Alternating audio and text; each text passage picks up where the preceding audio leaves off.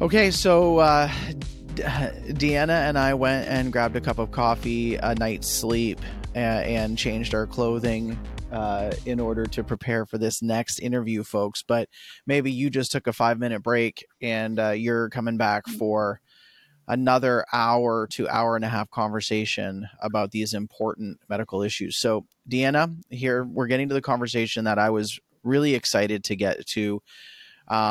Partly because we are seeing across Canada and the US a rise in just terms that the medical industry is talking about that we've been talking about and concerned about, but now it's just being promoted like things like myocarditis have just been as common as the cold throughout the years. So you want to present some information about what that narrative is being portrayed as versus the data as it is. And I would love to give you an opportunity to do that. So everybody's hunker down. Here we go. Dana's about to teach us about the results of different studies on myocarditis. Yeah. So just on that note, myocarditis, the studies on myocarditis are coming out fast and furious because now that there's been enough time and enough people have taken the COVID-19 vaccines, the mRNA vaccines specifically, we're actually getting a good read on what's actually happening. Now, the first thing I want to say is that is very backwards. So the normal protocol, because we have the Hippocratic Oath, which is do not harm, and we've got principles like the precautionary principle, which is always err on the side of safety. The norm is to do extensive safety testing before so that we know exactly what we're looking at in terms of myocarditis, and that we can then tell the people who are getting vaccinated the risks, the true risks and benefits, so that they can make an informed choice. Now, what we did instead was we basically declared safety, right? We studied it for a very little bit of time. So, less than 2 months, and we were, the original studies weren't even, designed to detect rare safety issues, right? So we didn't study rare safety issues at all. We pumped it out in 2 months, which is not enough time to get a proper diagnosis for myocarditis or to know what the long-term implications are. We didn't do any subclinical testing in the phase 3 trials. And then we declared that it was safe. And that's very odd because that's a new thing. That's declaring safety in the absence of testing, whereas the norm in medicine is to declare safety after extensive testing, right? Right. So now we're in this very awkward position where we're scrounging around for less quality data because we didn't do this in our phase 3 trials and we didn't look at this prospectively and carefully at the beginning. So now, almost 3 years into this pandemic, we're going, okay, let's look at this thing that's called myocarditis, and many studies are now being published. And you have to think about this. So we had to have the injury to the hearts, then we had to have the data analyzed, then we had to go through the peer-reviewed publication process. And then now, 3 years later, after everybody's got it, we're discovering the true effects of myocarditis. So that is the opposite of informed consent. So if we're discovering now the injuries that are to occur due to a negligence in testing, then something's gone very, very wrong. So now, and this is what we have been warning people for a very long time about, that when we say the word experimental, when they are truly experimenting on the general population, that's no exaggeration from what you just explained. This is true experimenting. And again, this is partly why we've been warning people to be very clear, those people who are going to promote it, or those people who are, and again, this is businesses, this is medical officers, this is pastors in their churches, this is your boss and his or her opinion about the matter. These things are technically experimental, and to rush to Yeah. endorse these things is really taking liability upon your own shoulders.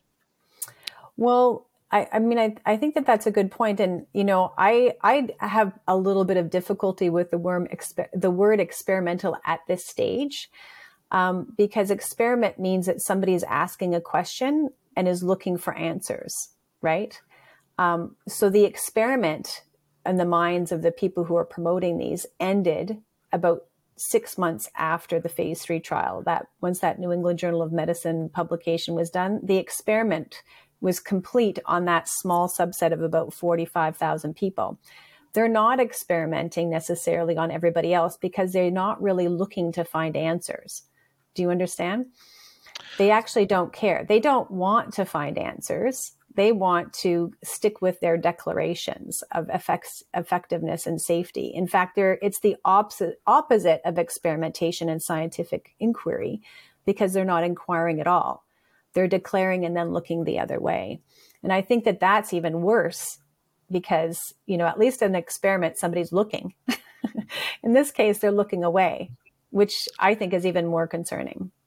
Yeah. So if we could give it a really quick analogy, 100 rats have just 99 out of 100 rats have just been injected with something that nobody knows what it's going to do to the rats.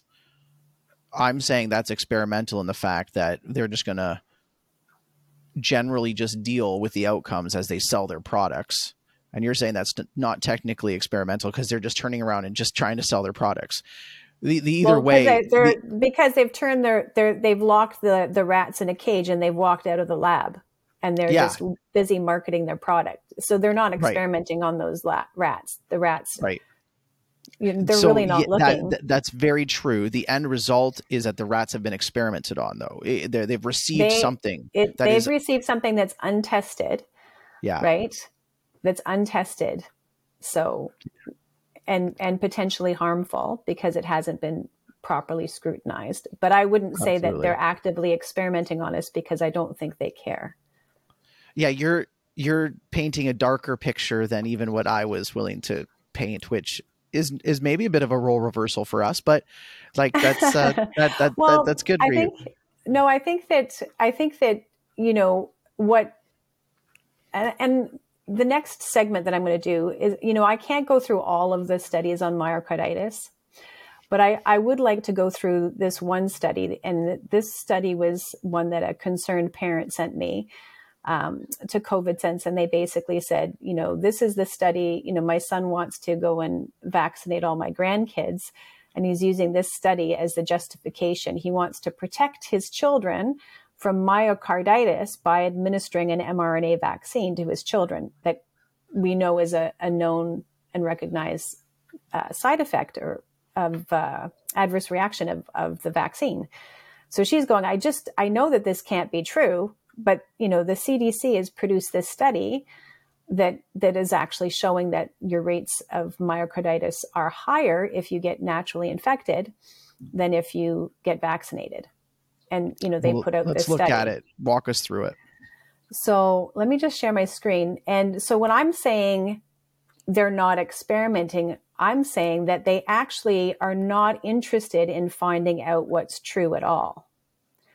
What they're interested in is selling their product. So there's an absence of scientific rigor that would come to the knowledge of truth around rates of myocarditis in the goal of minimizing this very concerning adverse reaction or adverse effect. So I'm going to be a little bit punchy in this particular presentation. And I know that I've mentioned this to you before, but I worked 10 years in the industry. And so if you have a product that you're promoting, you were told that you need to emphasize benefits and minimize safety issues. In fact, there's strategies to minimize safety issues. So it's called, you know, if you get a safety objection, then they basically say, I'm concerned with this. Then you figure out a way to minimize it, and then you redirect to the benefits of your treatment. Now, if the treatment is truly beneficial and the side effects are truly minimal, that's not a harmful thing. But when I'm looking at this particular study, I'm actually seeing that they're following the 6 easy steps to minimize a safety issue. And so I'm going to walk everybody through how they do that so that when you do see similar studies like this coming out, then you can recognize it and even maybe understand and have confidence in saying, this is not necessarily true.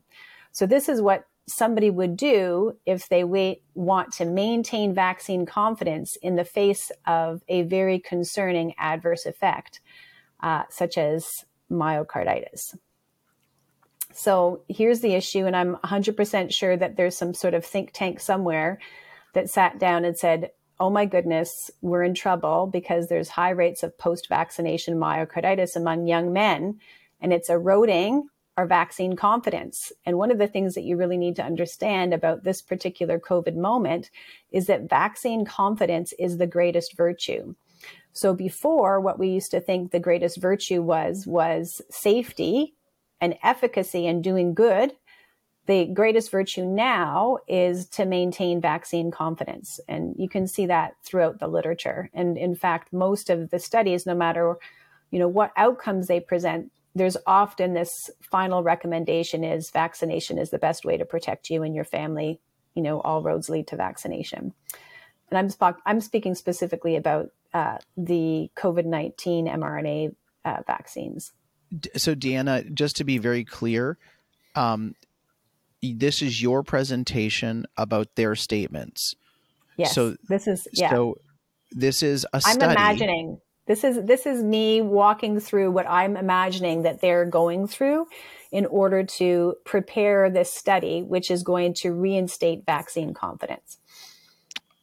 But in particular, the data on post-vaccination myocarditis is available and is specific. Like as you're imagining their logic, that's one exercise, but you're basing it off of the data and statements that they themselves are making. I just want to get that really clear for our listeners. Yeah. So right now, the literature is booming with more and more studies that are showing that there is a real adverse effect called post-vaccination myocarditis.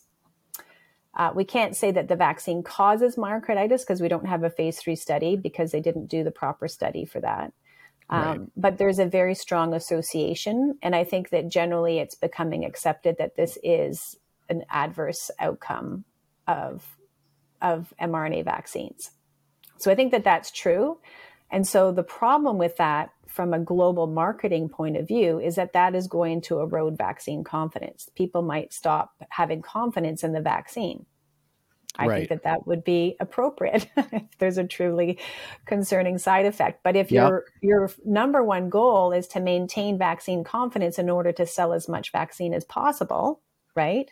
Yeah. Or to, or perhaps you're part of a global movement that really wants to learn how to have a coordinated response to a pandemic. And, once the captain says vaccines are the way, then everybody in the troop has to say vaccines are the way. Whatever it is that's happening, whether it's, a global planning being effectively coordinated or global messaging coming down effectively, whatever it is, the message means, the goal is to maintain confidence. And of course, if you have myocarditis, that is definitely something that could undermine confidence. So then the solution is to apply, and I'm being cheeky here, these 6 easy steps to minimize the safety issue. So that's actually it's a technical term that's used, minimize the safety issue and increase vaccine confidence. So I'm glad you're being a bit cheeky because this is really what they are doing. I don't want to pause you too much, but people need to hear that because it's called doublespeak. It's also just an age-old ability of making a lie look good, and that is where you give it a phrase that evokes emotion. So when you say vaccine confidence, hey, we're concerned about vaccine confidence, like you are actually changing, as you just said, the virtue. Mm-hmm. And some people can still feel virtuous about now wanting to increase vaccine confidence, but you've fundamentally changed. the Yeah. premise, and that's really important for people to hear. Okay, continue. The Thanks. focus always needs to be on safety, and has Right. always been on safety, and not only safety of the collective in the sense of a population, but safety of the individual. So for instance, even that there's a beneficial treatment that is good for 98% of the population, you would never give it to 100% of the population if it would mean that 2 people would die, right? Right. You would basically say, or if you said that it had a 2% risk of death, or, then you would basically say, this has a 2% risk of death, take it at your own risk, right? You'd have to be very clear about the risk involved, right? But when they're Yep. promoting these vaccines, they're saying full on safe and effective, right? Yeah. And they're saying that very boldly in order to get the maximum vaccine confidence. Another way of saying is to minimize hesitancy, or to eliminate hesitancy, Yes. which is very interesting, because it doesn't actually mean that there's a place where you could say, no, I'm making a call that this is not good. The clinical benefit ratio does not work for me. If you're actually making a statement about the benefit for yourself, then you're called hesitant, which is really interesting too, right? Not like it because it connotes some sort of lack of confidence. Whereas That's what I'm actually. that's not really the case at all. You can actually be very confident in saying that this vaccine is not for me or my loved Oh ones. yeah, vaccine hesitancy is I'm hesitating because I'm doing my research, and I've talked about this before with James Kitchen. One of the reasons why I'm not a cocaine addict is because I'm hesitant that I might become a cocaine addict. Like maybe I might want to do cocaine just to see what it's like, and because I want to escape for a few minutes of my life. But there's a legitimate hesitancy because I can look at the drug addict and go, I don't want to be that. That's concerning to me. Hesitancy has never been. It was called discernment. It's called prudence. It's called wisdom.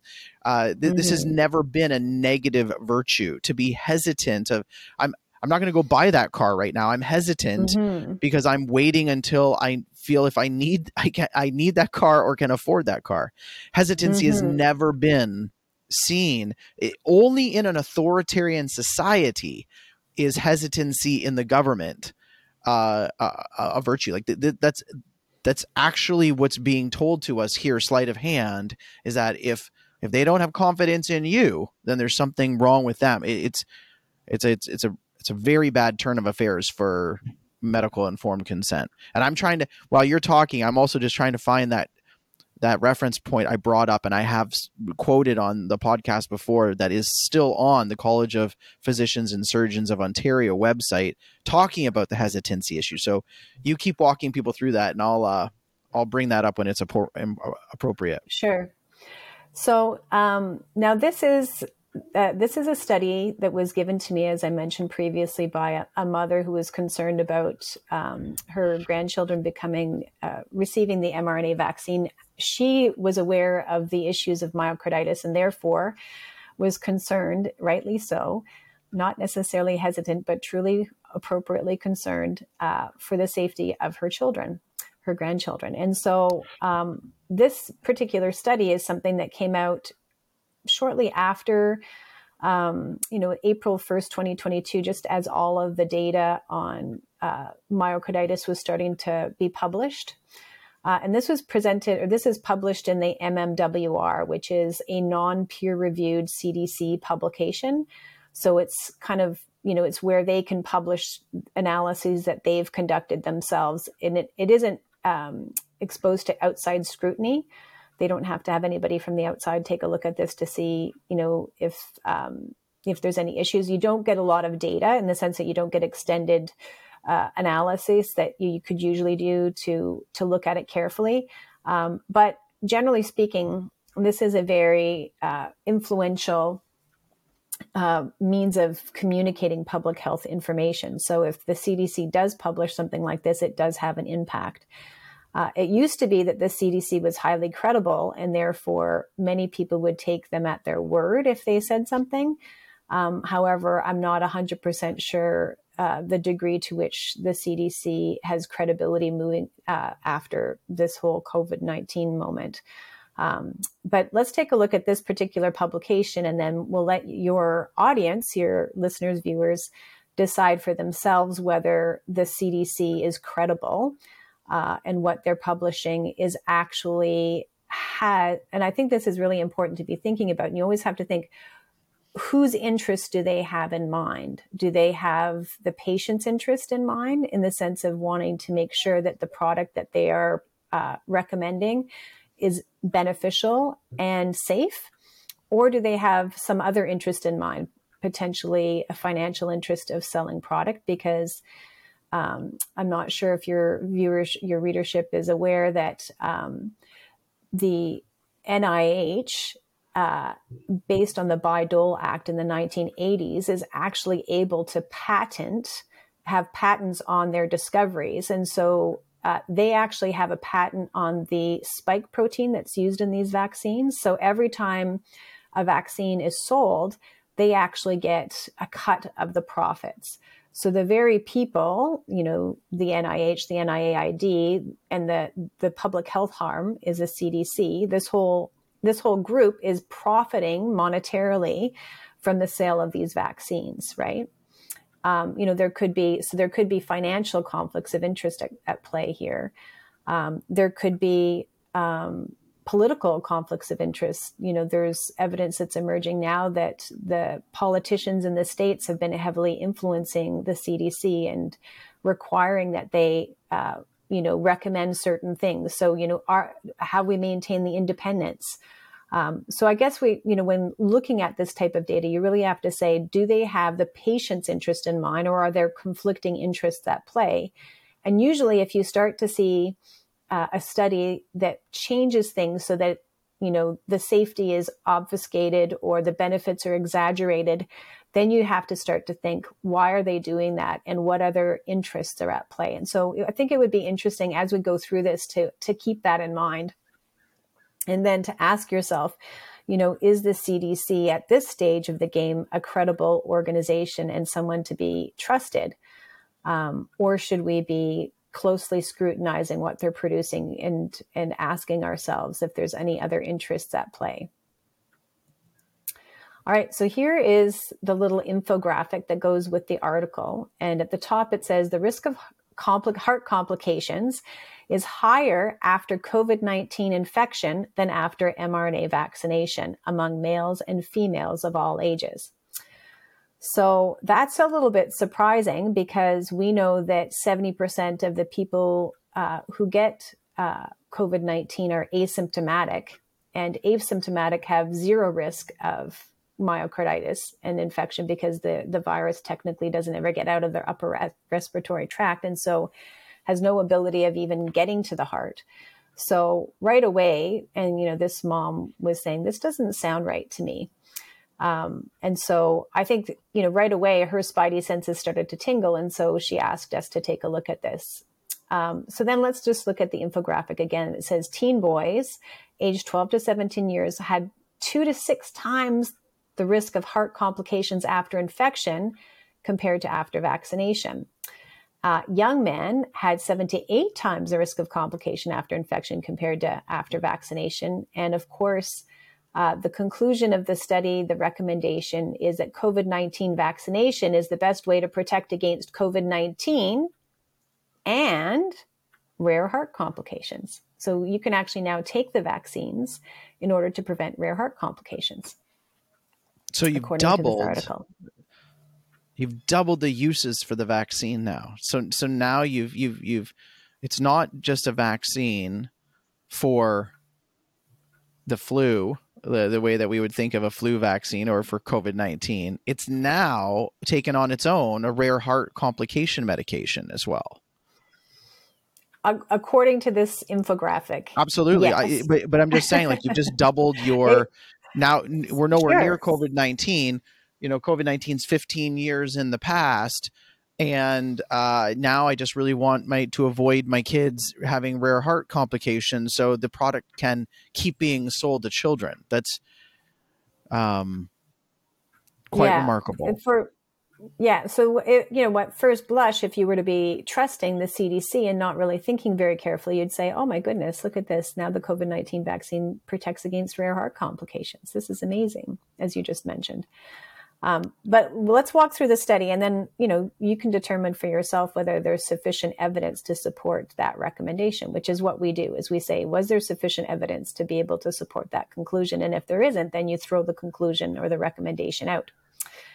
So I just want everybody, sorry, Deanna, just that first slide there, there's a pretty big difference between 2 to 6 times. That, like, that immediately in my mind and go, that can't be very precise of a study if you're giving me 2 times, 6 times. But anyways, go ahead. I sorry to interrupt there. Yeah. So the first step in making a case, if you're going to, and I'm going to talk about the fact that they are going to minimize the issue of myocarditis related to vaccination. So the first step in preparing a study that is going to do this job for you is to choose a very large healthcare system. So they use the PCORNet healthcare system because people perceive that if it's part of a big healthcare system, then that it will be credible because there's a lot of people, a lot of numbers, right? The more people, the more reliable the information. They're going to choose to look at data from January 1st, 2021 to January 31st, 2022. And they're going to look at, then they're going to do a fairly sophisticated analysis where they're going to look at different age cohorts. You can see that there are 4 there. And they're going to look at gender differences. So by using a large healthcare system, you get a large number of cases. It would seem to be more reliable. And then if you do some sub-analysis, then it seems to be like you're actually drilling down for something interesting. But I'm just going to show you how, even though you've got a very large database, how you can still manipulate the numbers in order to be able to make something seem like it's the case where it's not really the case. So the first step in minimizing a pesky little safety issue is to make a convincing comparison. So now, if I were to go about saying, so I could say myocarditis isn't serious, it's mild and it's short-lived, which they are saying. And people may or may not gain confidence from that. But what if I were able to convince you that the risk of infection, the myocarditis from infection, is higher than vaccination? That would eliminate your vaccine hesitancy completely, right? Right. So the first step is to make a convincing comparison. So what they're really afraid of is people are becoming more afraid of the vaccine than they are of the infection. So the answer is to make the infection seem bigger than the vaccine, right? Right. So this is the comparison that they're going to make, and they're going to do it in the context of this very large database in the States, because that's going to seem very credible. So you've said the word "seem," Deanna. Just to be clear, on the onset, does that look like a credible, like a big people group, male versus female, cohorts of ages? Like, of course, it's a short study again. It's very short, but other than that, I'm looking at that going, okay, well, the starting point might be okay. It seems pretty convincing. And that if you were going to do a good study, you'd want a large database as well, right? Right. But if you're going to be, skewing data, you want it to seem credible. Right. So then being part of the 40, PCORNet, using PCORNet is actually helpful. Now, right. PCORNet in and of itself isn't bad. In fact, you probably could be the basis for great analyses, right? But in this case, it was selected and it gives the air of credibility, but it doesn't necessarily mean that this analysis is credible. Okay. So they're going to look at the 7-day relative risk of infection versus vaccination. The risk of myocarditis, for infection versus vaccination. So, 7 days after you're either infected or vaccinated, what is your relative risk of myocarditis? So the second step, the first step was to do a convincing comparison. The second step is to selectively lower your denominator in your infection group. Because if you're looking at the rate of myocarditis, again, it's the number of events of myocarditis over the total number of people infected, right? And if you're looking at rates of vaccination, rates of myocarditis and vaccination, it's the total number of events of myocarditis over the total number of vaccinations, right? So if you shrink, right, the denominator, the number of people who were infected, then you will actually exaggerate the rate of myocarditis. And I'm going to show you how they do that. So the first thing you need to do is look at the inclusion-exclusion criteria. And you're all going to probably say, I don't even know what that means. But it's basically who they looked at in the study and who they allowed to let in. And that's the beginning place of all good analyses, is who exactly are you looking at? And and the people that you're looking at, does that give you the sufficient information to make the conclusions that you want to do? So we're going to be looking at myocarditis and rates of infection. And if you look at this, so in the healthcare system, this is the healthcare system, which is the square, they do a fantastic job of tracking prescriptions, because you actually have to technically register a prescription in the healthcare system. So we're very confident that they're going to capture probably all the rates of vaccination, because they have to be recorded in everybody's healthcare records.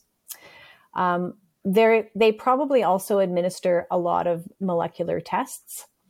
And so, maybe the majority of molecular tests might be recorded in the system, but we also know that a lot of tests aren't recorded in the system. Specifically, antigen tests would not fall into the healthcare system. Also, symptomatic, unconfirmed, and asymptomatic infections would not be captured in the healthcare system. So these circles on the bottom here would be the true rates of infection, right? So infection is very, very widespread, and it includes both things that have been recorded within the healthcare system and also all the things that have not been recorded in the healthcare system. And usually the way that you figure out rates of infection in a population is not by looking at PCR tests or things that have been recorded in your system, but looking at seroprevalence, which is randomly sampling antibodies and figuring out how many people have antibodies to the specific virus. So we know right at the outset that the number of people who've been infected is much larger than the number of people that have been vaccinated. But this study is only going to include the EHS confirmed infections. So those that were confirmed by a molecular test that's registered in their system. And the vaccination, they're only going to do EHS confirmed vaccinations. So there is a possibility that there's some non-registered vaccinations, but I'm going to hazard to guess that that's very, very few. But the number of infections that aren't going to be captured in the EHS system is incredibly high. So we know that at the time of this particular study that 45% of people had asymptomatic infections. So by limiting the calculations for rates of myocarditis to only those that have been confirmed within the healthcare system, you immediately grossly exaggerate the rates of myocarditis in the infection group relative to the vaccination group. Does that make sense to you? That is, again, what makes sense to me is that this is just fraudulent. Like it's just outright, it's data dumping. Like you look at that and after a 4-minute explanation from you go, there is no way that any credible scientist would ever do this unintentionally and without negligence, because you've even in this category, Deanna, am I right in understanding this? You've even said non-registered antigen test, asymptomatic. You've got a whole ton of people who just got it, were symptomatic, like they even had symptoms, but they didn't run in and get a test, and it wasn't recorded. Like, so you've even added another category here of being asymptomatic, and maybe you mean by that just non-reported incidents, but that EHS confirmed infections circle would be so much smaller than the broader group. Smaller. It's utterly fraudulent. Mm-hmm. So to calculate your rates of myocarditis based on EHS confirmed infections immediately skews the numbers completely.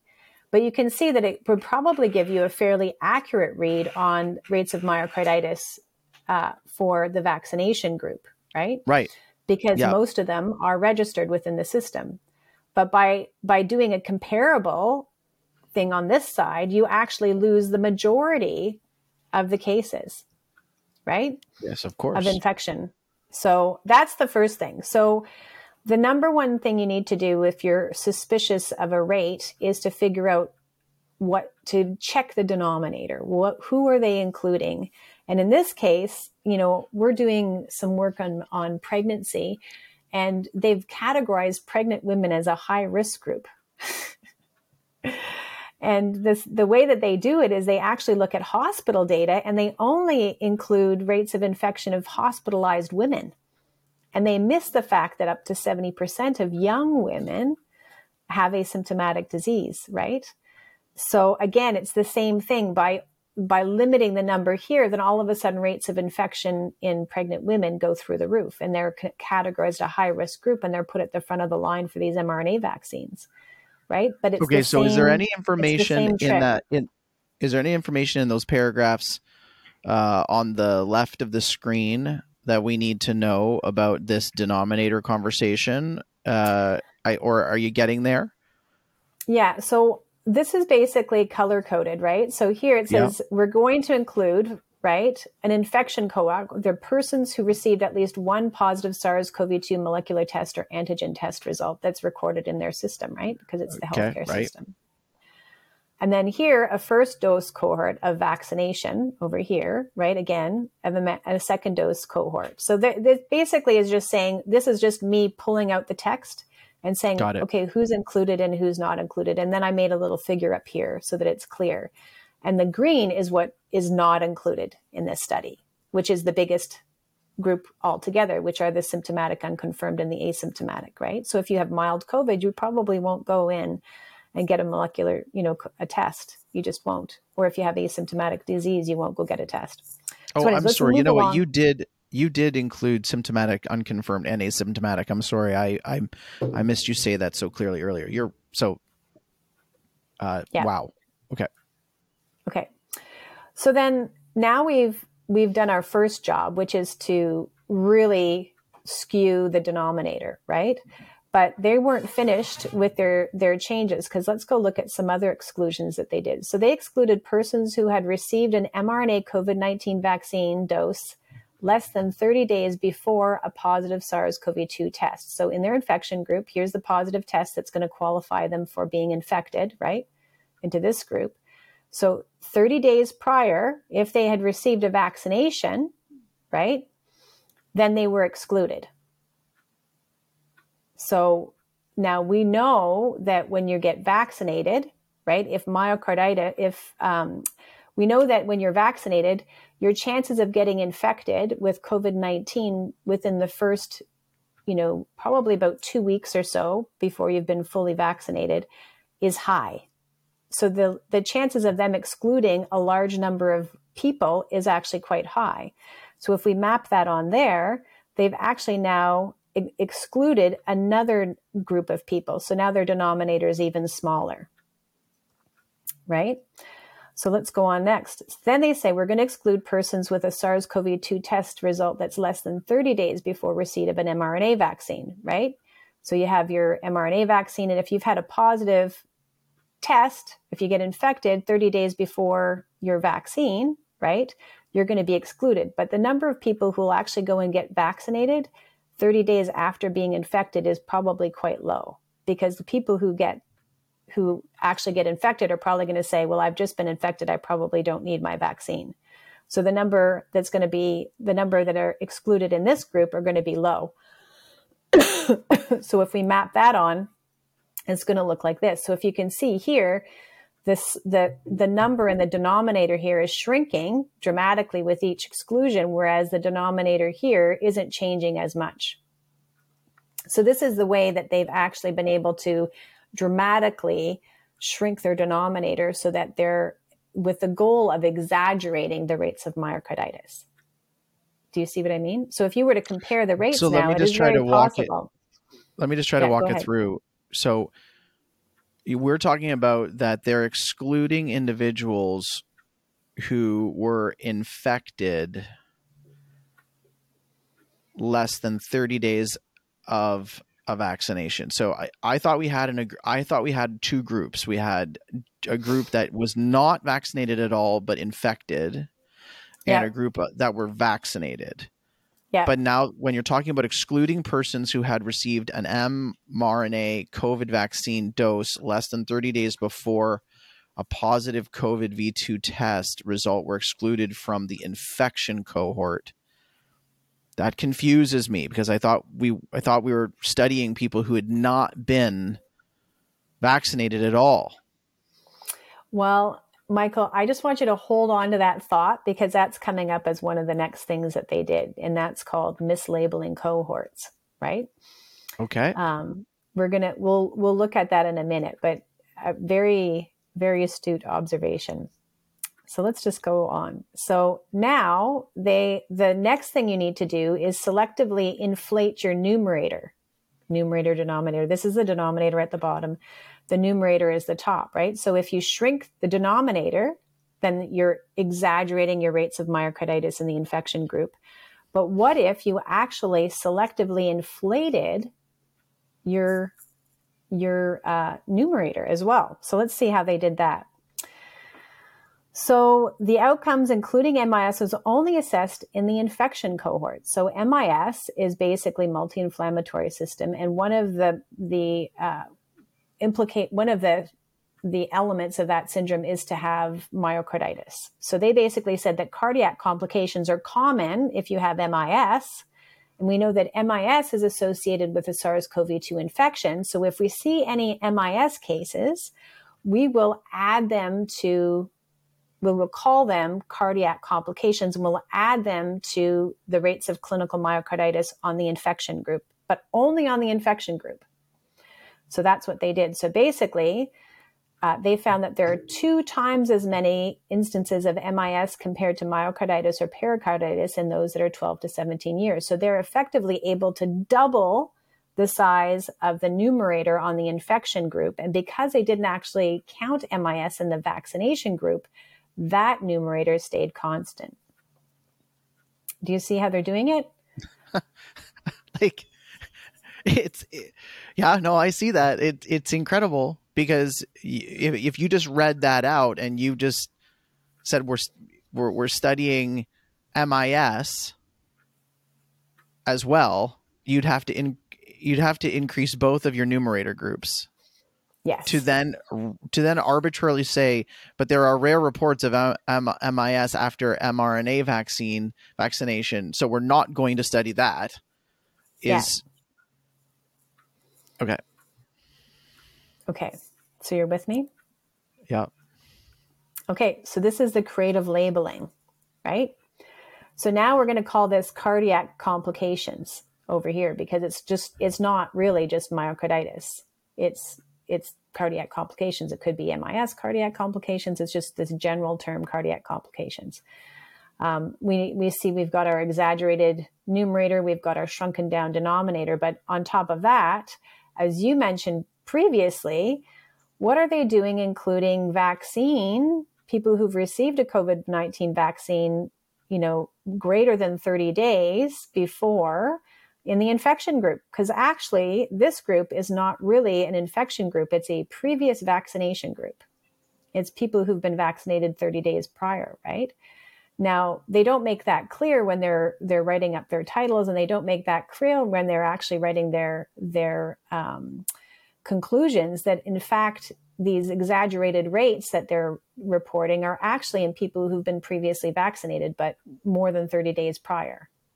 And they're comparing that to people who've been recently vaccinated less than 30 days prior.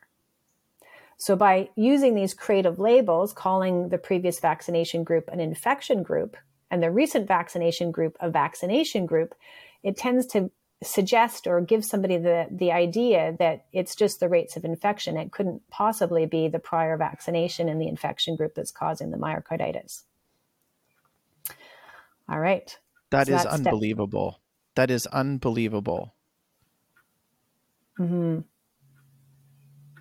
So in All both right. cases, we are talking about a primary study of the vaccinated. Yeah. Yeah. So these both cohorts had vaccinations. Did they study anybody who was unvaccinated in the infection group? They didn't, well, they basically, anybody who was vaccinated 30 days prior was excluded. So it is very possible that there were people who were never vaccinated that were included, right? Because they would qualify, right? But we Okay. can't exclude the fact that there were people who were vaccinated in the infection group.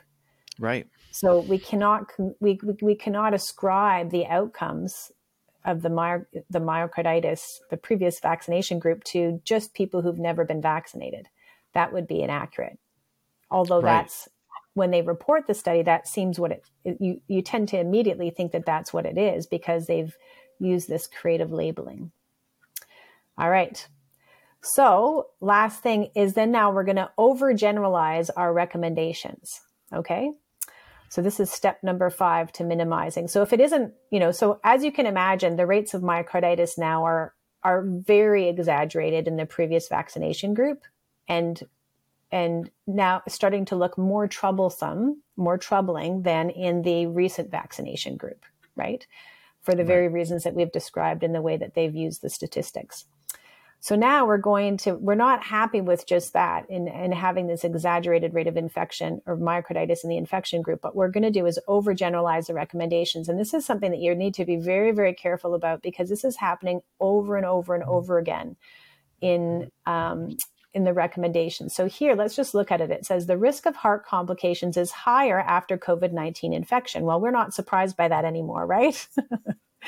Based on their study results. And then they say among males and females of all ages. So now I just want to take a moment and I want to look at what the study results. I'm not going to show any numbers, but I'm going to actually show what it was. When they adjusted for population level infection rates, right? So if they were to include this, right, the levels of infection in that group, the rates of myocarditis and pericarditis would be very, very low. Right? If we actually looked at myocarditis up here and we looked at actual population level rates of infection, basically we know that myocarditis is very rare among people who've been unvaccinated and simply infected. So that's the truth of the matter. But their statement at the top is basically saying that the heart complications, note that they say heart complications, right? Yeah. Are higher among males and females of all ages, right? Now, in their study, even if we were to use their outcomes, the risk of complications was high for males 12 to 29 years who had received a previous vaccination, right? Greater than 30 days. So here they're actually saying males and females, and even in their own data, the female rates were very low, right? And of course, it's not even after infection, it's after previous vaccination.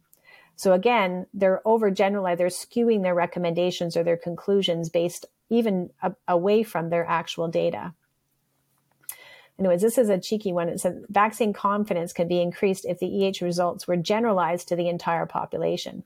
So by generalizing it, saying it all males and all females and prior infection, then it makes it seem though it's everything. But their own study, if they were looking at the previous vaccination rates, the rates were really only high in males. But then now they're exaggerating their results, right? Males and females, all ages, where it was really just the young ones. And it's not even in the infection group. Their study was looking at previous vaccination. So you really, even, if you look through all their study results, even when they're making their own conclusions, they're departing from their own study outcomes. And then the final step, of course, is to conclude that vaccination is the answer. And what this means is you redirect towards your benefit, right? So you minimized your safety and now you're redirecting. So COVID-19 vaccination is the best way to protect against COVID-19 and rare heart complications, right? So they actually, in this study, didn't study protection against COVID-19. So for that to actually come into their recommendations based on this study is inappropriate and unsupported. And in fact, the CDC recently released a report, their updated guidance, where they actually admitted that COVID-19 vaccines don't stop transmission, right? They cannot prevent transmission. And if they can't prevent transmission, they can't prevent infection. And therefore, they aren't protection at all against COVID-19. So they've departed from their own study results in this case. And of course, here, they're basically saying that the COVID-19 vaccination protects against rare heart complications, right? But we actually didn't study whether COVID-19 vaccination protected against rare heart complications. And in fact, we see that if you've had a previous vaccination, according to their studies, heart complications are higher than if you didn't, if you had one recently, although the study results are a little bit skewed. But the other thing too is if COVID-19 doesn't stop, it doesn't prevent infection, even if it were true that there were higher rates of infection associated with myocarditis, what you would do if you actually got vaccinated is you would add to the inevitable rate of myocarditis from infection because the vaccines don't stop or prevent infection. So it's actually additive, right? So even if it can't possibly protect you, it actually adds to your risk of myocarditis because now you're going to get myocarditis risk from the vaccine and natural infection, if it actually were associated with natural infection. But this study actually didn't look at that. It just looked at previous vaccination. So there you go. This is how to instill vaccine confidence, to minimize safety issues and increase confidence. You basically lower your denominator, you inflate your numerator, you mislabel your cohorts, you overgeneralize your recommendations, you make, convincing comparison was the first one, and then you conclude that vaccination is the answer. So this is their formula. This is actually taught in pharmaceutical training sessions on how to minimize safety issues and maximize benefits. There you go. Wow. So there's one point of clarity that I just want to just get you to restate so that everybody understands it. So in the one group that we would now called older vaccination versus recent vaccination, previous vaccination versus recent vaccination, I asked you if unvaccinated would qualify for that group, and you answered yes, they would. So we don't know because it's possible that they could be in the group, but they might not be in the group. So if we think, so then we'd have to say, okay, who did they pool, or where did they draw their data from, right? So people we know that they drew their data because they said it. We know that they drew their data from people who had been previously vaccinated greater than 30 days. That's what we do know. That's what we're stating. Yeah. Because we know that anybody, they didn't say that that's it. So this is a little bit tricky. So an inclusion criteria means you absolutely have to have that in order to be included. Right. So if they had that as an inclusion criteria, then we would know for sure that this was the previously vaccinated group. But okay, so let's just repeat that again. Okay. So when they say we're including this, if it were an inclusion criteria that you'd have to have been vaccinated, then I would say with all confidence that everybody in that group had a previous vaccine, right? But because it was exclusion, because they were just excluding anybody who had a vaccine, then it leaves the possibility that people might not have actually been ever vaccinated, or they could have had a vaccine greater than 30 days prior. So I can't tell you who's in that previous vaccination group. It could be vaccinated and it could be unvaccinated. But if you were vaccinated, it would have to be more than 30 days prior. Right. Okay. Yeah. Okay. So this is I call it statistical storytelling that the CDC's produced to try and minimize the safety issue of myocarditis, and in order to boost vaccine confidence. So I think one of the questions we had at the very beginning is the CDC credible, and could there possibly be other interests at play? Or having gone through this data, do you feel that they have the patient's interest top of mind? Like, are they working for the patient according to what we've seen today? Or do you think that there's other interests at play?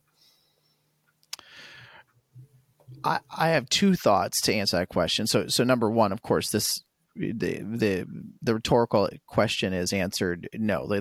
This is not a trustworthy study if you're doing this basic inflating your numerator, lowering your denominator, mislabeling things.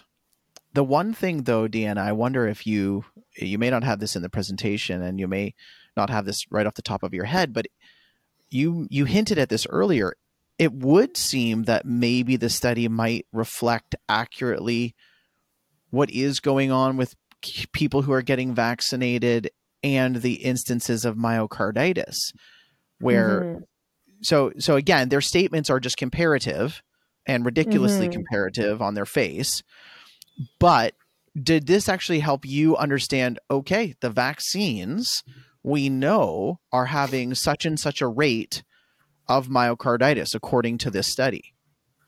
Yeah. So if we throw out the infection group, because we just know that was just manipulation, can we share with our listeners any information about, hey, this is actually what they're saying about their own products regarding myocarditis? Yeah, that's actually a good point. And we could jump into this study, but what I'd love to do is actually walk you through probably one of the best studies that actually assess rates of myocarditis. And in the reason there's all sorts of different studies. So there's retrospective analysis, which is this one where they basically have a database and everybody goes about getting their treatment. And then one day they say, hey, I have this interesting question. And then they go back and they pull data to answer their question. And so they kind of go back and they draw it out. And sometimes, there's missing data and maybe they didn't get all the information that they needed. And there could be imbalances in the information, between the two groups. So it kind of, in the level of, is this a reliable measure or not? It would be low on the reliability scale. So even if we did get a good view of what the rates of myocarditis from vaccination were in this particular group, I would hold it loosely myself because of the type of analysis it is and the susceptibility to other factors that could bias the conclusions. But I would like to walk you through what I think is the study that everybody should know about related to myocarditis. It looks like I've got my title cut out there, but this is the Nordic cohort study. And it's a study of the 23 million residents in the 4 Scandinavian countries. And one of the things again, there's so many studies coming out. They're coming out fast and furious. And even with me, with the intention of wanting to, review and analyze a lot of the studies, there's too many for me to review and analyze. So it's a very tough scene. But this came out in April 2022. And it was, again, remember that last study that I showed you came out about the same time. And this study resulted in the Nordic countries banning vaccination for children. So they basically looked at this data from this particular study that we're going to go through, and they basically changed their criterion. And I believe that one of them, I think it's Denmark, or one of them actually banned, stopped recommending vaccination for anybody 50 years and younger based on the results of this study, specifically related to the risks of myocarditis. So I'm going to show you again, this is a depiction, and it might be a little bit complicated, but hopefully I can walk you through it. But it basically, again, if you remember the last time we were thinking about it, the size of the population, or like, how they looked at the pCORNet database and they said, wow, that's a really large number of people, because if you have a large number of people, then your results are more reliable. So this particular group, this analysis pooled the residents of the Nordic countries, and that's about 26 million people total. So all ages are 26 million. And the last study, I think, if I'm remembering it correctly, was a max of 81,000. I think that. Yeah, it was. I think there was 1 million in the vaccination group and 850,000 8,000 in the infection group. Oh, sorry. So now, I misread that then.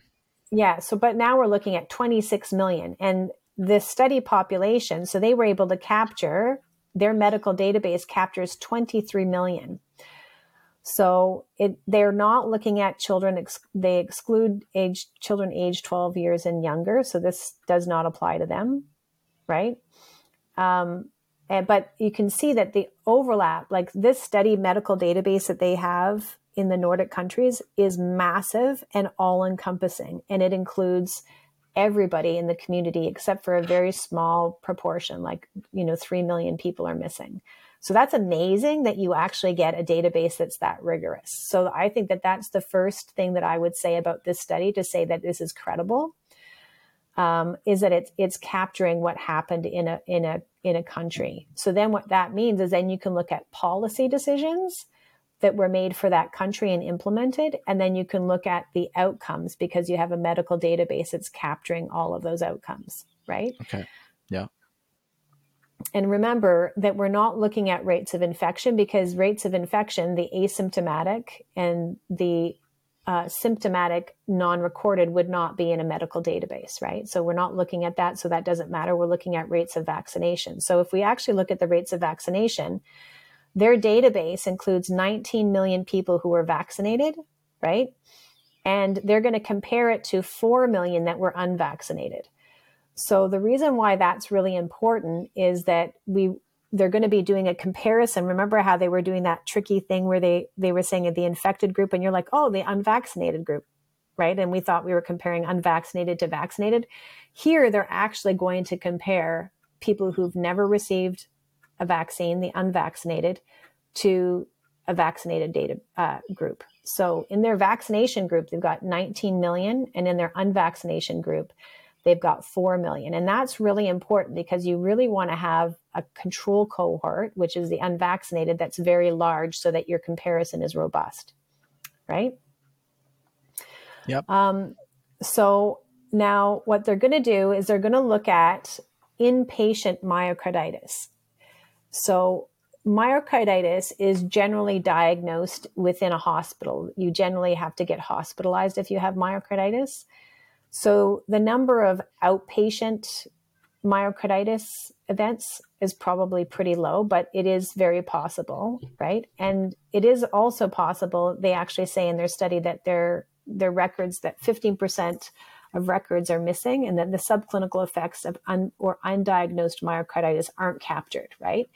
So what we're going to be doing is we're going to be underestimating the risk of myocarditis because we're not including subclinical myocarditis and anything that was diagnosed in an outpatient setting. And there's also some medical records that probably weren't included. So when we're interpreting the study, we're going to be comparing truly unvaccinated to vaccinated. So that's good. And when we're looking at myocarditis events, we're not looking at cardiac complications or anything like that. We're looking at inpatient myocarditis events, which means that it's going to be an underestimation of the true rates of myocarditis in the overall population, because we're not including subclinical myocarditis and we're not including outpatient myocarditis. But it is a good endpoint because we know that we're going to be able to measure that accurately within the context of this study. And then the last thing is they're only going to be looking at myocarditis within the last 28 days or 28 days after vaccination. So whatever the time point is, they follow it for 28 days and then they look. So if there's any heart complications after 28 days, then we're not going to capture those. But it will give us a very good read on what's happening to people's hearts for at least a month after vaccination. Yeah. So Deanna, just to be, yeah, it does. And if we were looking at the numerator and denominator equation, it would seem that the numerator is I don't want to say as big as it could be, but very, very specific. And the denominator is not, the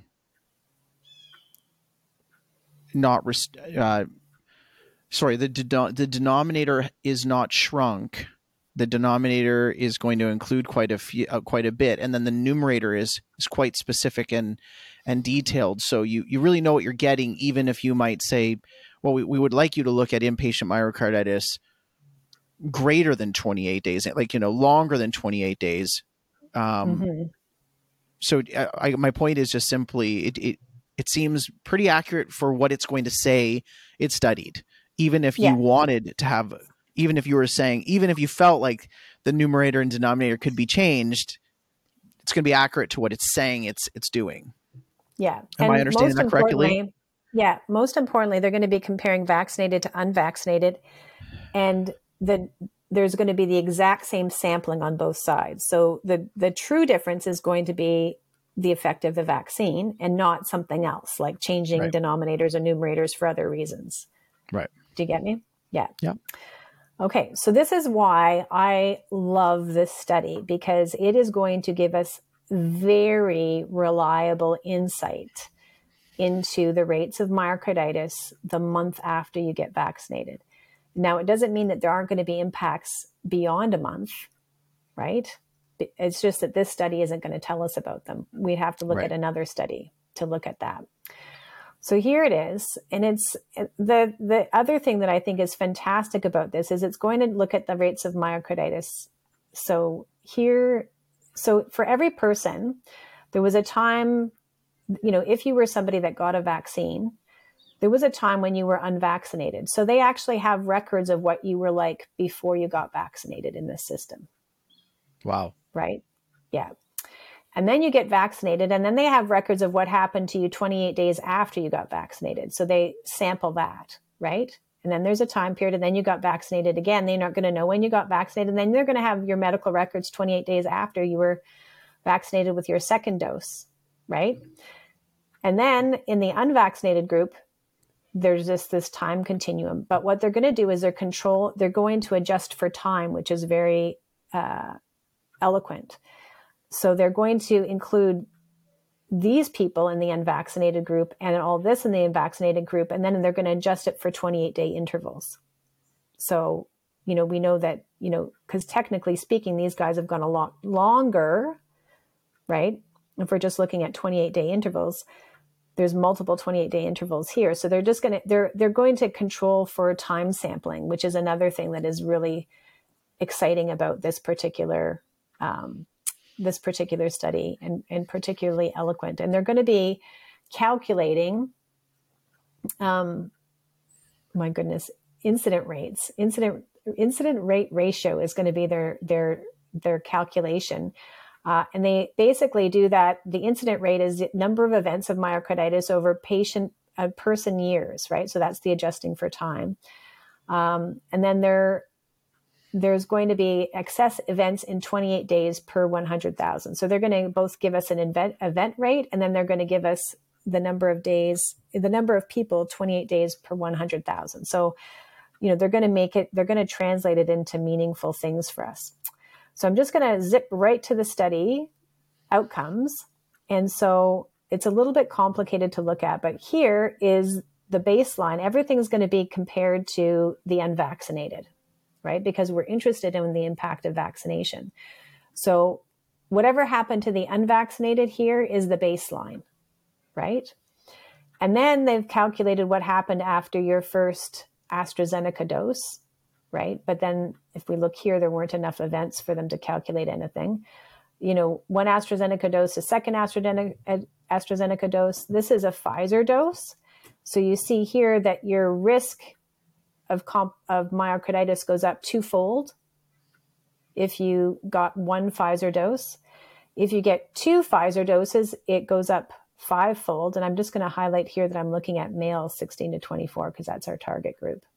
Okay, but Deanna, just before you go further, if I'm looking at the unvaccinated group, it says number of events is 149. Yeah. That means, if I'm understanding the previous slide, that there were 149 instances of myocarditis. Yeah. Of hospitalized myocarditis. Inpatient myocarditis. Yeah. In the over the unvaccinated. time period in the unvaccinated. Yeah. So over the time period of 794 person years, right? Because they had to adjust for the time. Okay. Yeah. So then the numbers immediately look less in the unvaccinated.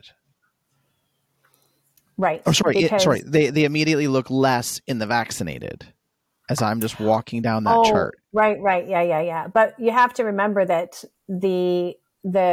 there are 28-day intervals, right? So the unvaccinated, you've got more than, with the, they're going to take 28 days after the first dose and 28 days after the second dose. Whereas the unvaccinated over the whole course are going to have gone through multiple 28-day intervals, right? So so that's where the follow-up 1,000-person years is really important. Yeah, that's the adjusting for time. Okay. Yeah. Okay. All right. So now these are 37. So it's 5 times higher than if you were unvaccinated. If you got 2 Pfizer doses. Okay. Right? Yeah. If you get one Moderna shot, it's 2 times. So you can see 1 Pfizer shot and 1 Moderna shot are about the same, right? Yeah. 2 Pfizer shots is 5 times. 2 Moderna shots is 13 times. Wow. Right. So when they say that Moderna has a higher risk of myocarditis, you can see that really clearly here.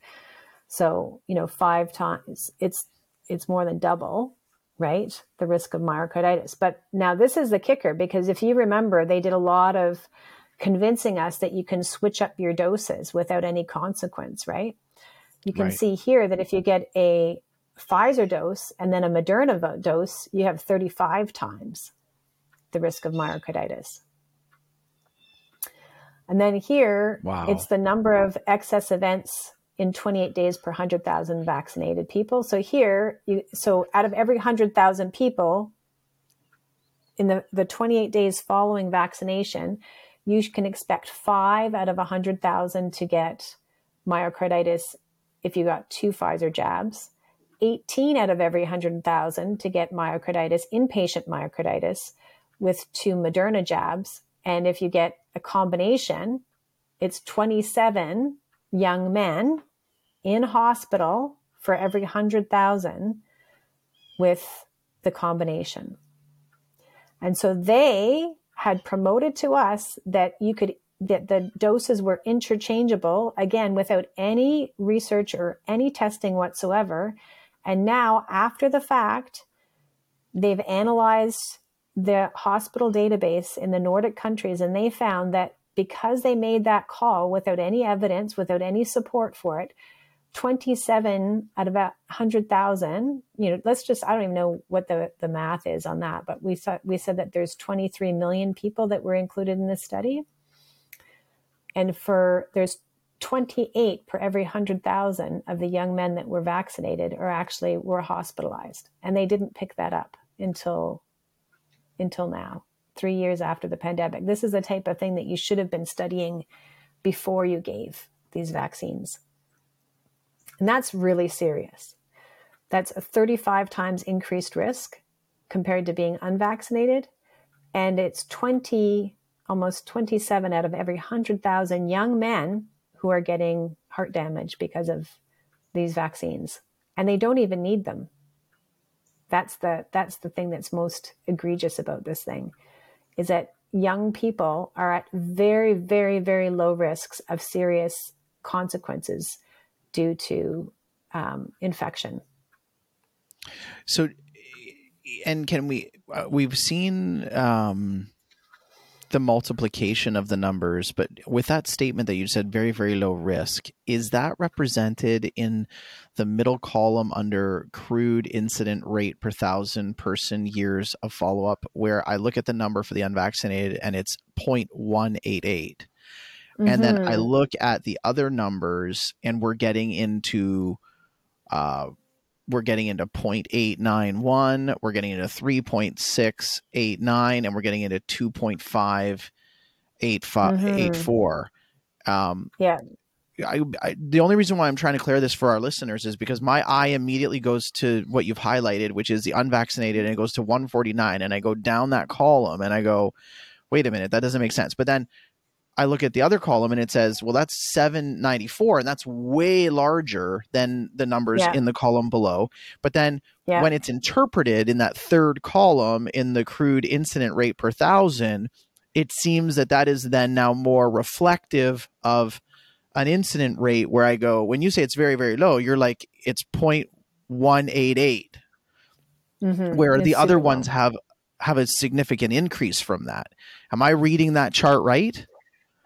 Yeah. There's different adjustments to be made. But you're right. The crude incidence is the one that hasn't been adjusted. And it's per 100,000 person years of follow-up. So they've adjusted for time, but they haven't adjusted for the ratio. But that's what the fourth column is for. Okay. Yeah. But then let's just look at the bottom here. So females age 16 to 24. Now we've really emphasized that this is an issue for men, right? Young men.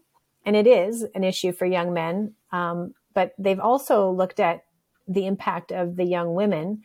So for one Pfizer dose in the young women, lo and behold here, it's a two times the increase, right? So it's not the 5-fold increase that you get. Well, let's see, 2 times here. That's almost the same for the Pfizer to the Pfizer for women to men. And then for double Pfizer, it's 2.86, whereas it was 5.31. And for the combination, it's 71 times. So the combination is particularly troublesome for the young women as well. Now, There weren't as many. So when you adjust it per 100,000, there's only 3.74 out of every 100,000 young women who are getting thing. But what we want to emphasize here is this is troubling. We don't need to be increasing the risk of myocarditis of any young person. And there is a real risk of myocarditis for the young women as well as the young men. And I would hazard to say that it's probably occurring at all ages.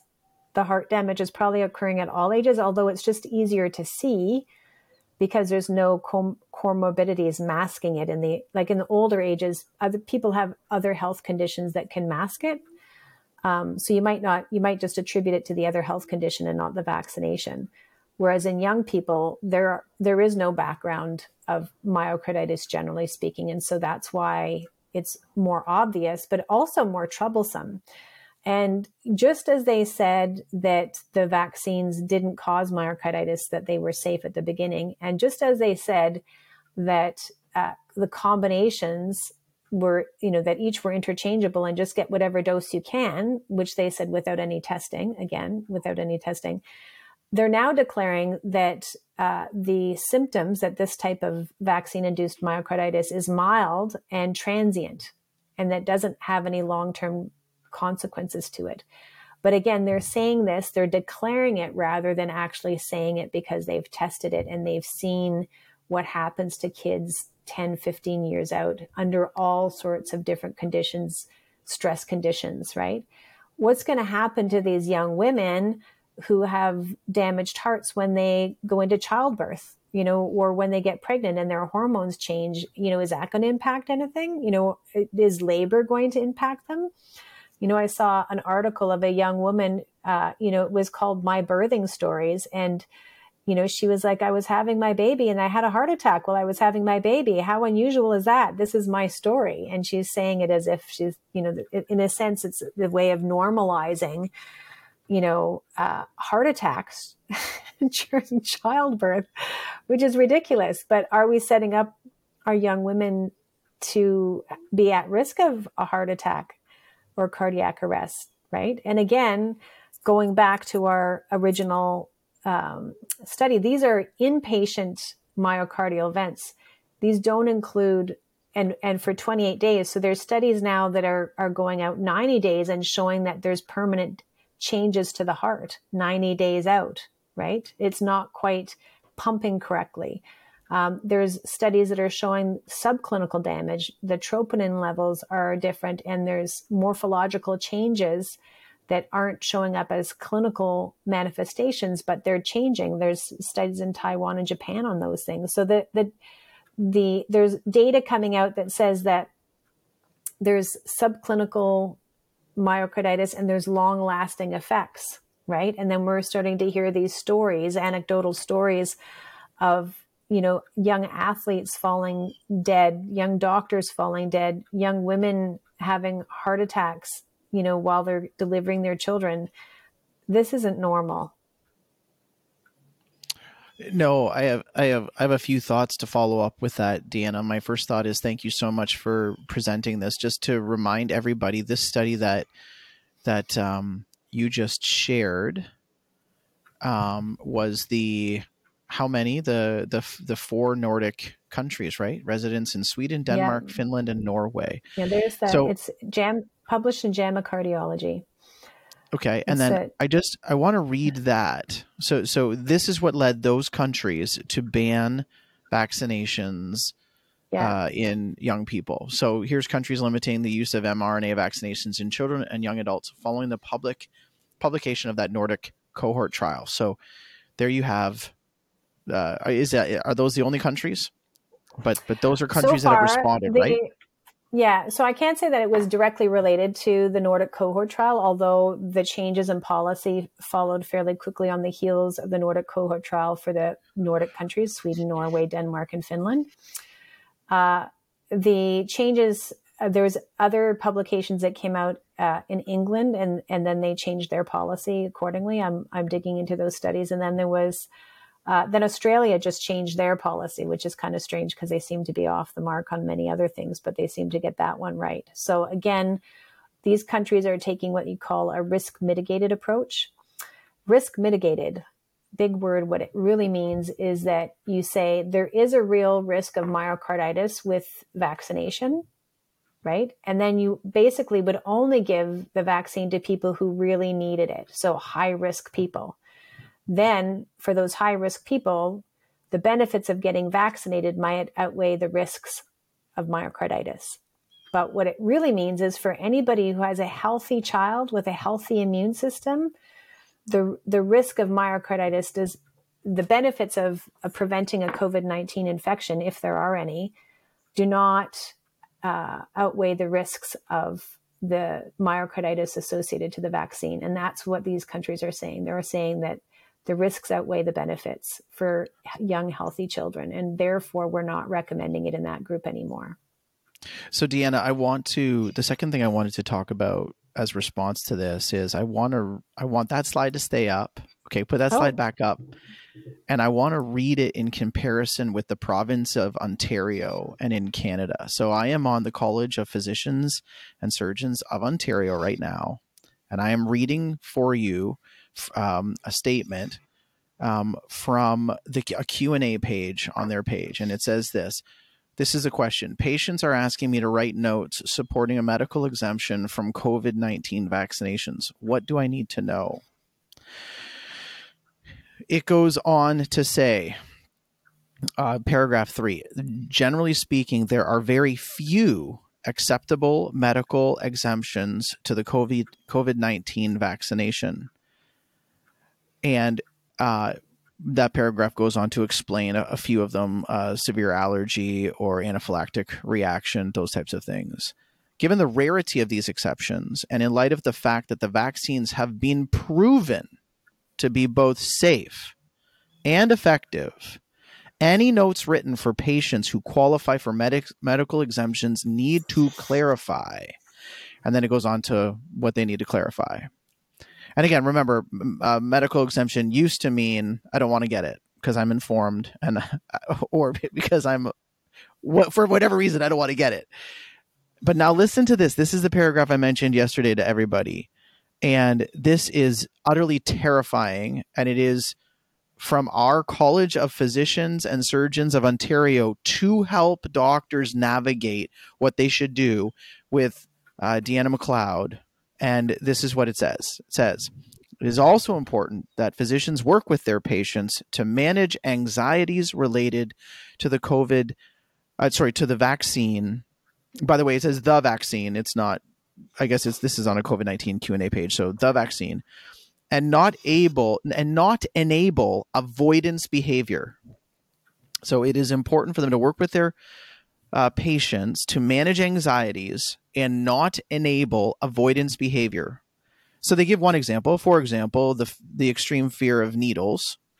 And then they go on, or other cases of serious concern. So what's a serious concern? Oh, it might have been the fact that I walked with Deanna McLeod through the study coming out of the 4 Nordic countries. That gives me serious concern. Okay, listen to this. Responsible use of prescription medications and or referral to psychotherapy. So yesterday I said psychotropic medicine, and to kind of be exactly accurate, the wording is prescription medication. So they say responsible use of prescription medications and or referral to psychotherapy may be available options. Overall, physicians have a responsibility to allow their patients to be properly informed about vaccines. Listen to this. This is how they turn it on its head.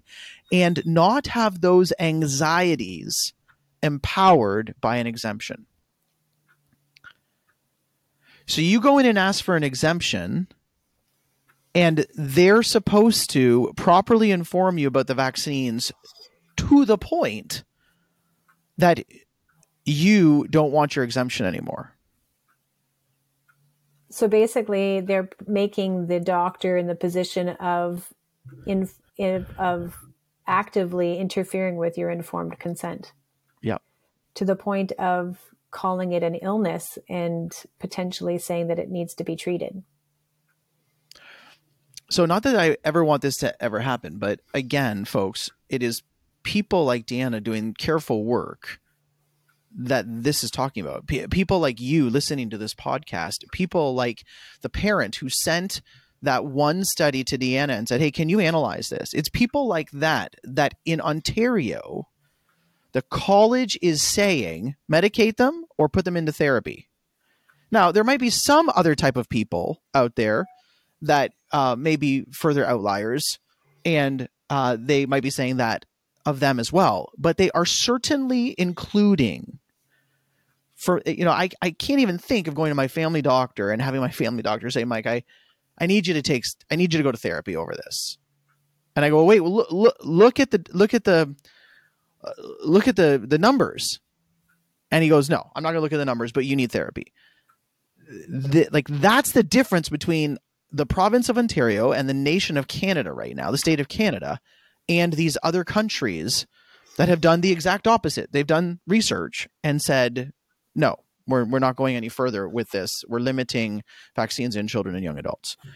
Which, by the way, I also, this is the third point, Deanna, I wanted to just draw to conclusion. We are only studying children and young adults because they're the youngest and healthiest and strongest. So it would be fair, would it not, Deanna, to be able to extrapolate this information to some degree to say that if young people are having these effects, we should study more to see what older people are having. Like, do you know what I mean? Like, we're studying young people to protect this strong population. But these studies that would infer that, this is happening in young people, you would be able to then extrapolate from that and go, well, if a 40-year-old men and 30-year-old men or 40-year-old women and 50-year-old women might have similar problems with the vaccine, so we should study that. Am I right in making that leap of logic? Well, I think it goes back to, it underscores the reason why good medical practice is that you study safety first before you give it to people, right? So we violated that principle with the COVID-19 vaccine rollout. We didn't study it carefully and we rolled it out to everybody. Even I work in this area for a long time, and there is no medication that's good for everybody. And it would have to be the safest drug on earth, having been studied for 30 years in order to be able to say to prove safety, to say with all confidence that it's not going to hurt anybody, right? So already the college is out of bounds there. And so what this would say to me, if I saw this type of thing, I would say, oh my gosh, I totally miscued on this. I should have never recommended these vaccines to anyone based on the fact that they're a train wreck in terms of safety, right? Stop them right now. We're going to test these things and make sure that we know how to administer them safely to everybody. We're going to study, take a risk mitigated approach and find out who's having trouble and who's not having trouble, and make sure to personalize their use should we move forward with this in the future. That's what should be happening right now. So you're absolutely right in that they should stop the use of these vaccines and start studying them more carefully and figure out who's having, why we're having the trouble that we're having, and who's actually getting hurt and who isn't being injured. For sure, we shouldn't be giving it to our children, because the medical principle there is called the precautionary principle, which is you never do anything. You always err on the side of safety in terms of administration of an agent, because they have what you call a large number of quality life years ahead of them. Those children are going to be alive for a long time. Let's just say 70 years to be conservative. And they're in good health now. So we want to perpetuate that good health state as long as possible. And so if you injure a child at an early stage, if you give them myocarditis now, they're going to suffer from myocarditis for the rest of their life. Now, for people who care about kids, that's really concerning, because I want to preserve those healthy quality years for as long as possible. But if you were a pharmaceutical industry or pharmaceutical company like Pfizer, and you could front end it and back end it, right, in the sense that you could give a drug that caused myocarditis, and then you could give another drug that could treat myocarditis, or, that you had a whole array of medications that could treat cardiovascular disease that could come from this, then you might not be too concerned with high rates of myocarditis in this study. That actually could be just a way of improving your bottom line in the next 5 to 10 years. So I think that this comes back to the perspective that we're thinking about, whose perspective is being, who are we working for with these COVID-19 vaccines? Is it are there financial parties that are driving these recommendations that are looking to sweeten their bottom line? Are they looking to protect children and exercise the precautionary principle? Why are our colleges and our regulators and our politicians so enthusiastic for these vaccines? So I think this is the line of questioning that you have to be asking when you see that people are willing to risk the health of young children. It has to be some sort of other motivation that would be causing that to happen. And that's why, as I mentioned earlier, our firm is doing what we call heat mapping. And heat mapping is where you go and you look at a recommendation and you see who the key decision makers were and what types of conflicts of interest that they have. And those interests can be, somebody can say, say, for instance, somebody's whole life has been dedicated to mRNA technology, and finally, this is the big breakthrough. They're not going to be very welcoming of mRNA technology causing myocarditis. So they might be somebody who's writing studies to basically minimize the risks of the technology. If you're a pharmaceutical company and you've invested tons of money and you've made promises to your shareholders that you're going to get some sort of outcome, in Q2, then you might be motivated to sweeten, minimize the safety issue. If you're a politician and your global community is very enthusiastic about vaccines and you want to have a position, on the world stage, you might be inclined to promote them even if there's side effects and minimize those safety issues. So, you have to think about all the people who are playing a role in this and what other motivations could they have. Now, I know that we all want to trust our health officials and our institutions.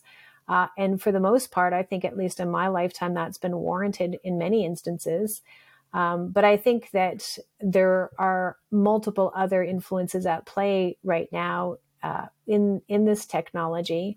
One of the things that our firm noted recently is that the Biden administration passed an executive order that basically is promoting the bioeconomy, and is saying that that's going to be a number one priority for the U.S. and basically arranged it so that every arm of the government is now pushing this bioeconomy. And when you look at the small print of what that actually means, it means that they want to genetically modify every aspect of our life, right? Including our food, livestock, and even know how to reprogram cells themselves. So, it could be that some of the other influences at play right now are a global bioeconomy machine that is looking to profit off of genetic engineering of every aspect of our life. So for profit, right? So moving from the natural to the engineered. And, one thing that everybody needs to be aware of is that in the States, you can patent anything that's bioengineered, but you can't patent anything that's natural. So that means that things that are natural will have no profit line to them, but anything that is bioengineered, you can make profit off of. So what that does is it puts a huge economic engine on altering the natural for profit. And I don't think that that's, being missed by many of our large global biopharmaceutical companies. And so I think that it's probably wise to keep an eye out for those types of influences as well.